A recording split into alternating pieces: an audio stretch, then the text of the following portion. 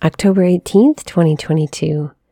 Today's reflection is written by Jacqueline Hernandez, completing the proclamation.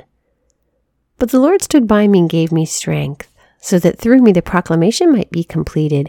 2 Timothy 4:17. Walking across the dark campus following my evening class, I walked into the student union's courtyard for fellowship hour before praise and worship night, as nervous as a college freshman would be, frantically trying to recognize someone. While trying to catch my breath after hauling around my oversized backpack, I slipped into one of the chairs in the back while pulling out my phone, making sure I wasn't late to avoid any stares as I tried to find a seat. Between navigating classes and trying to find good community at a new campus, I was exhausted, ready to zip myself back into my little bubble. Maybe tonight I'll meet someone who gets me. As unsure as I was to keep coming back because of the bubble I had enclosed myself in, I kept trying.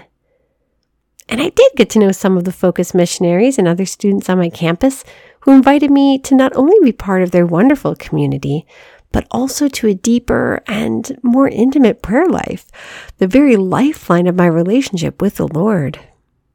I felt a change in what I actually want in life, a new desire to bring about the glory of God so the proclamation might be completed through my witness to his kingdom. The vocation of a student is hard, and finding Christ in the ordinary moments of student life can seem even harder. Yet the Lord was guiding my every step.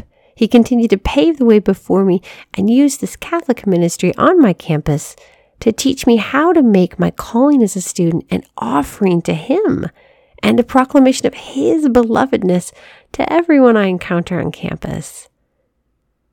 Today's reading invites us to make our current season vocation an offering to him, to proclaim his goodness and glory in its fullness. No matter how seemingly ordinary our daily tasks may seem, the Lord squeezes every last drop to use it for our good and his glory. Offer your everything to him and keep saying yes to him, sweet sister. Be assured that he's using all that you give him so that the proclamation might be completed through your current season and vocation to build up his kingdom.